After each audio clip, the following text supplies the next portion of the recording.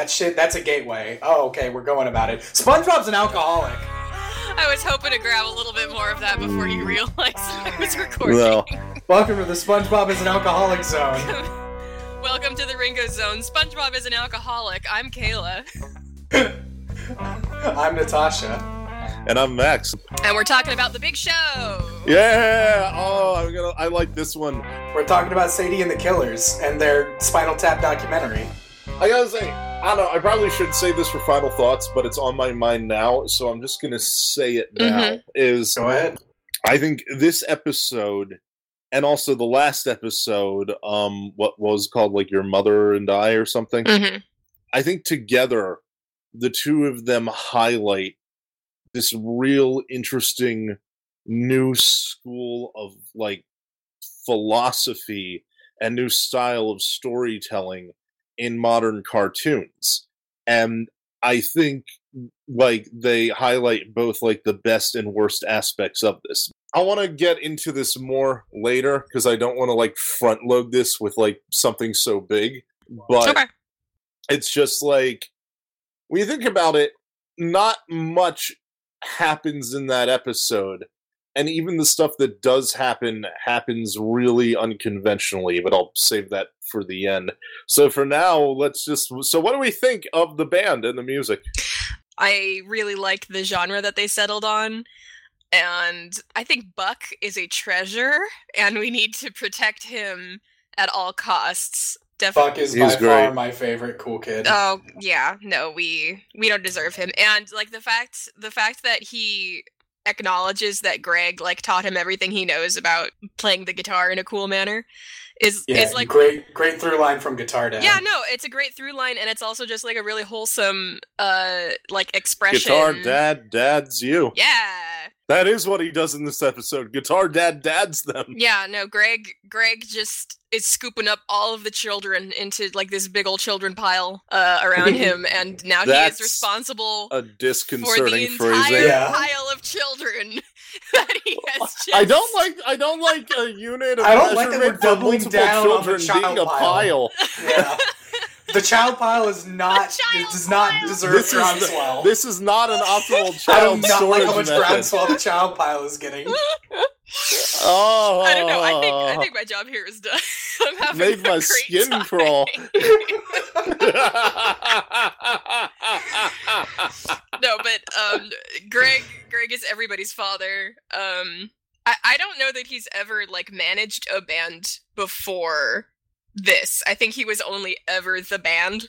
From what Greg's talked about before, I feel like Greg managed himself first before Marty came along. Yeah. And even after Marty came along, Greg was still the one handling most of the work. Like, he was running his own merch booth. Marty should have been there doing that. Instead, Marty was off. Sour cream. So that's what the kids are calling it these days. What is with you today? I'm just in a really good mood today. I missed you guys. Okay. I missed you guys. I like to imagine whenever Greg tries to, like, do anything like business or managerial, he's just like, all right, let me think back. What did Marty do? Not Throw that. that off Do the the opposite. table. Throw that off the table, and I will do everything but that. Like, I think Marty actually, like, got him gigs, but didn't do much else. Yeah. Yeah, well, Marty's a connections guy. That's why he's got the fucking monies. Marty was the hype man. Which I don't know that he ever actually even did a great job of that. But I don't think he did. Yeah. No, he didn't really even introduce Greg at the shows, as far as we know. Greg did that. Sounds like he is a shitty manager. Well, yes, he's a shitty manager. But he sounds like he booked venues, but didn't, like, actually care, like, what it was that Greg was doing, as long as he like, made money. Which ultimately didn't pan out for Marty. All Marty cared about was the rock and roll lifestyle, but not the rock and roll. Yeah, exactly. Yeah. Oh my god, guys, fucking Greg is managing Marty's kid. Yep. Yep. How the turntables. What's that from again? I don't know. Tumblr. I love Bucky's, or not Bucky's, Bucks. He's not Captain America's sidekick. Not but like 8 days ago. But I love his obvious witch cat costume, which I don't see why anybody would ever interpret it as anything else. He seemed so hurt. He was. I would be hurt. He was so hurt. He was like so looking forward to the just outrageous response to this awesome witch's cat cosplay that he's put together, and he's just like, oh no. It's like when you like put a piece of art out there and someone's like, is this from X? And you're like, oh no, it's from Y, and they're like, oh yeah. That's the crisis. So I want to talk. Let's talk about Barb. Yes, let's talk. That was you read my Welcome mind. To the Barb Zone. Welcome to the Barb Zone. I'm gonna play the intro again. That sounds like something she would say when introducing herself. Oh my god, if Greg and Barb had a podcast. Oh, that would be the best podcast. It would be about how much they love their children. That would be the most wholesome podcast I've ever heard. Yes. I would actually love like a podcast that's just a bunch of the adults of each city, just like Greg, Barb, and Vidalia. Talking about how proud they are of their children. Yeah. Not necessarily, just them being old and riffing on each other. Oh my god. We need to talk about their performance though. Yeah. Oh, okay, actually, so wait. Really quick side note before we get into that. Yes. I do want to talk about how great Greg is with talking to children. Because he talks to Steven and he talks to Connie and he talks to Sadie as of fucking Ruby. And he was, guitar dadding Buck. Yeah, no, before. so I do want to give Greg Dad of the Year award to the pile of children that he has scooped up around him. No! Okay. Also, you can imagine that the amount of time that Vidalia and Greg have hung out. Greg's basically a second/third dad to Sour Cream. Fourth, depending on how you count it. Steven is starting to as the show progresses, he is starting to exude massive big dad energy, BDE. Big dad energy. So both of them D's, if you know what I'm saying. The stage performance. It's really good. Okay, so I fucking love Sadie coming out of the fucking coffin. Like kicking her way out of the coffin. Like screaming Jay Hawkins. Like, got that big ol' FOMO, dead Sadie does. Okay, we talked about how the footage quality goes up immensely. Like how it clearly wasn't filmed on Steven's camera. I kind of got the feeling that at a certain point it transitioned from Steven shooting to like the official camera people of the event shooting. But here's my thing. That's the in-universe reasoning. But I feel like the out-of-universe reasoning is that the Crooniverse came up with this really fun thing with like a cool performance and visuals, and they wanted it to be clear as possible. Yeah. We need actual cinematography for this part. Well, I gotta say, I wonder, do they just play the one song, or did they have like a little thing?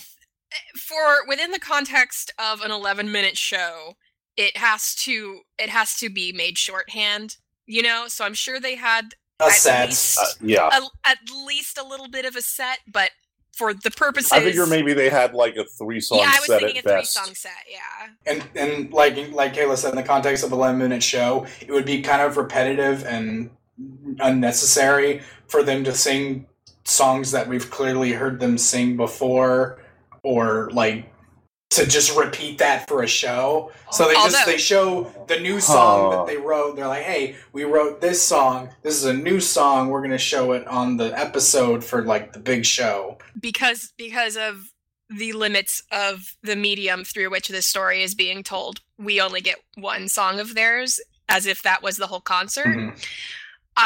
I'm just putting it out there that I want the whole concert. Oh no, I agree. Like, I want their whole set.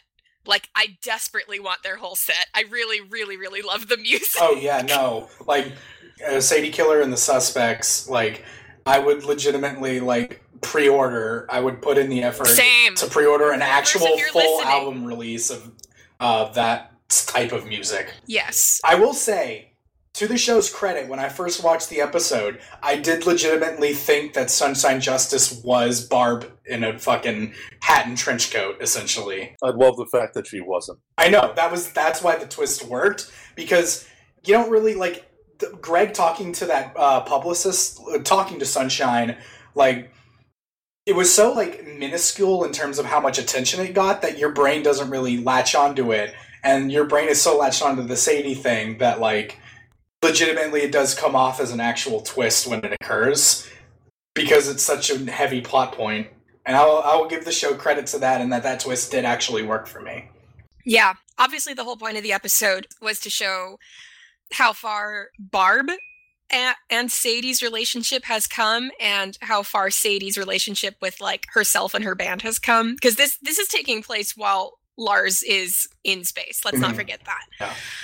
Yeah. The end of the episode is Sadie angry that her mom is trying to support her, and then being like, fine, I'll go all out. I have nothing left to lose. She's here. There's nothing I can do about it. And then being kind of disappointed when she wasn't there. When her mom, because of the talk that, again, Best Dad Award for the pile of children that he has scooped up around himself to parent, that he...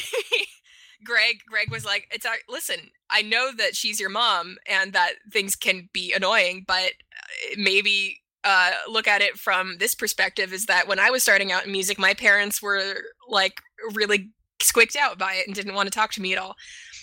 So like Sadie has had a really big old change of heart, and that is a beautiful thing, and I love it, and I love Sadie, and I love Sadie Killer and the Suspects, and I love this episode. And I guess that was my final thought. I feel a lot of I guess this is my final thought, because I wanted to relay that into what you were just saying. As somebody who's grown up very artistically inclined, and a person who really loves like different forms of media, like music and movies and animation and cartoons and everything like that, and just art in general, growing up in a household that was stereotypical America sports and live action TV, to like hear Greg talk about like, oh, when I was growing up doing the music thing, my parents never really wanted to get involved. And that moment really like cemented in me like this feeling of like relatability to all the characters of Steven Universe, because all the characters of Steven Universe are all very artistically inclined in one way or another, be it music or drawing or anything like that. And it I don't know, it struck a chord with me because I really relate to Greg in that sense, where it's like not that my parents were like are completely neglectful of my artistic endeavors, because they're supportive as any parent, a typical parent would be, but they're not really like they don't like, they're like, oh yeah, do your thing, but they don't get it, you know? It's a different passion. Yeah. Like you're speaking a language that they don't understand. Exactly. And it's just like, that's largely how it is with me too. Like, yeah, like I like they'll sit there and they'll appreciate the fact that I appreciate it. But like, if I try to bring it towards them, like towards their direction, they're like deer in headlights. It sounds like they're hearing me speak Latin whenever I talk about anything related to it. And it just, I don't know, at that moment struck a chord with me that like, I don't know, I found that to be a really emotional moment, I guess. Yeah. I like it. A support structure is a support structure, you know, and it's good that you have it, even if sometimes you don't want it. Yeah. Everybody wants to believe that, because everybody obviously loves what they like. If you love something, it's obvious you love it. To a degree, it's like, that should be all there is, because it's like, if that is your passion, go for it. But obviously, like, you kind of want to feel some sort of outside source of validation in that love that you have. Like, you want somebody who matters to you to look at what you're doing and agree with you that is something that is worth following. Yeah. Yeah. That's that was the moment, the kind of standout emotional moment for me, and that's why the whole Sadie's moment at the end there, wishing that her mom was there, also struck a chord as well. Just that whole emotional through line was really nice. And I guess that's my final thought, and why I think that this episode really worked for me. But yeah. My final thought, and I'm bringing this back kind of full circle to what I was talking about at the beginning, because the stuff with Barb is really kind of where I'm getting with this. That's what made me start thinking about this. Through the episode, the whole Barb thing is, okay, so Sadie's mom like wants to support her and her musical endeavors, and Sadie doesn't want her around because of Barb going pageant mom before and in general, like in her life. So Barb respects that distance, and then Sadie thinks she's there and she's not, and then she has this little heart-to-heart with Steven about it at the end. And Sadie decides, at Steven's suggestion, that she wants the next gig to be somewhere Barb can watch it. And that is so non-traditional for how you would tell this story in any TV show. In any other TV show, Sadie would have a conversation with Barb. We have, obviously, this whole show is constant Steven vision, so we can't break away from that. But because of that rule, and, also just other timing stuff, ultimately, the emotional payoff to that story arc would be, getting to see the two of them talk about it. Mm-hmm. But in this show, we don't get to see that, but also that's okay, because in not getting to see that, we realize that we don't need to see that. We don't need to see Sadie enacting what she's learned from her lesson in order for her to have learned it within the episode. Because I guess Steven Universe kind of adopts from this similar philosophy of storytelling as Adventure Time. And I guess for a while I thought this is just what cartoons are going to be, but ultimately they're not. We Bear Bears isn't really like that. Craig of the Creek isn't really like that. Star vs. the Forces of Evil really isn't like that. The fact that Steven Universe still does that stuff is what makes it stand out, and what makes the way it tells any individual episode story really interesting. At the end of the day, my big underlying problem with a lot of Steven Universe is a feeling that the Crewniverse just kind of does whatever they want, but at the same time, that's probably what the initial attraction was. No, I agree with that, because even in the sense of Adventure Time being wacky, haha, weird, random bullshit happening in every episode, it still felt kind of because it was a cartoon and it had that wildness. It was just very wild cartoon bullshit, which was just part of the course for American kids programming. But Steven Universe is so weirdly grounded in the way that it writes its characters, and that ended up, because it was so grounded, it feels different from other cartoons, because a lot of cartoons try to hide that sort of realistic take on characters behind the crazy stuff happening, and Adventure Time does that tenfold. Because Steven Universe is so bare and upfront with it, it stands out in that regard, and those weird idiosyncratic choices that they make and how they tell their stories with the whole Steven's perspective thing make it feel a whole lot different from basically anything that was coming out, that was and is coming out at the time. And it just, I don't know, I think that like you said, that lended towards the initial draw, because it felt so weird and different, where it had this really wild way of telling stories with high sci-fi concepts like shape-shifting aliens that confuse with each other, but at the same time the characters have this weirdly sad vulnerability to the way that they're written. But I think that to its credit is why a lot of it why it caught on like wildfire on the internet, was because of all that weird shit that it decided to do. And it's a double-edged sword, because some of the stuff doesn't work out, and it makes a lot of valid complaints about the show, and some of it does work, and that's why it's given such high regard among animation fans. So I agree. I guess that's my second final thoughts. Yeah, no, that was really super well put. I don't have a second final thought, so I'm good to close it out. Okay, bye. All right, thanks everyone. We love you. Bye. The payoff is nothing, I guess. The payoff is nothing. Why do you, Max? You hated that so much, and now you're kind of insisting that we do it. I want to know. It grew on me. It grew. Okay, all right. Do you want to take it from now on then? No. Okay. Just you didn't remember to do it, and I did. Okay. So I did. I will not. Child piles will not grow on me, though.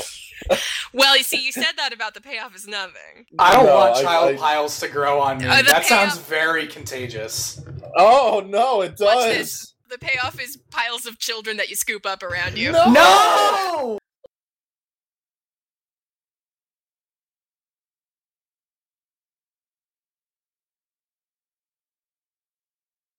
She's someone's daughter. I'm someone's daughter. She's gotta be. Are you sure about that?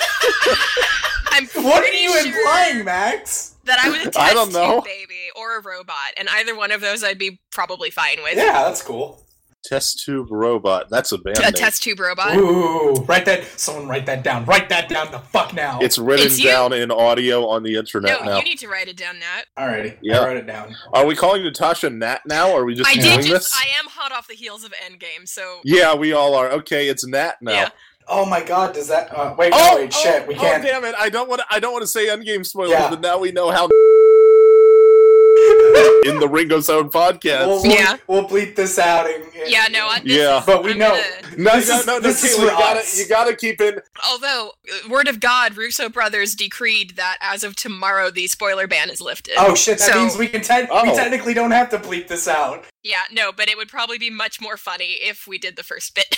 True. Yes, it would. So there's just at this point, people have been listening to about a minute and a half of just a constant tone. Yeah. Oh God. That's podcasting. Is it Revenge of the 5th? Yeah, it is Revenge of the 5th. Now, you know what kind of person you are if someone utters May 5th and you either say Star Wars Day or Cinco de Drinko. That is the defining line. I've never in my life ever heard the phrase Cinco de Drinko.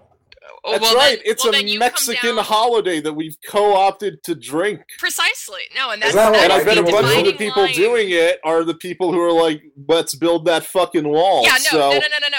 It truly is the dividing line. May 5th is very divisive, and it's how you can hitherto identify yourself. So, for example, Natasha, you haven't heard of Cinco de Drinko. Very obviously what corner you're in then, isn't it? Oh. Is that you're a Star Wars Day person, not a Cinco de Mayo person? I'm neither. Yeah. You have to go and be difficult. Once again, trying to sort humans into a binary fails utterly. I love that the phrasing that Kayla used for this right after Max was talking about the people that want to build the wall is that she uses the phrase "the dividing line." Yes, that was very good. That was very good. Democrats, Republicans? No. Star Wars Day or Cinco de Drinko, baby. Those are the two. Two political parties of America. Welcome to this episode of Ringo Zone, where we're on a train, but there were never any rails to begin with.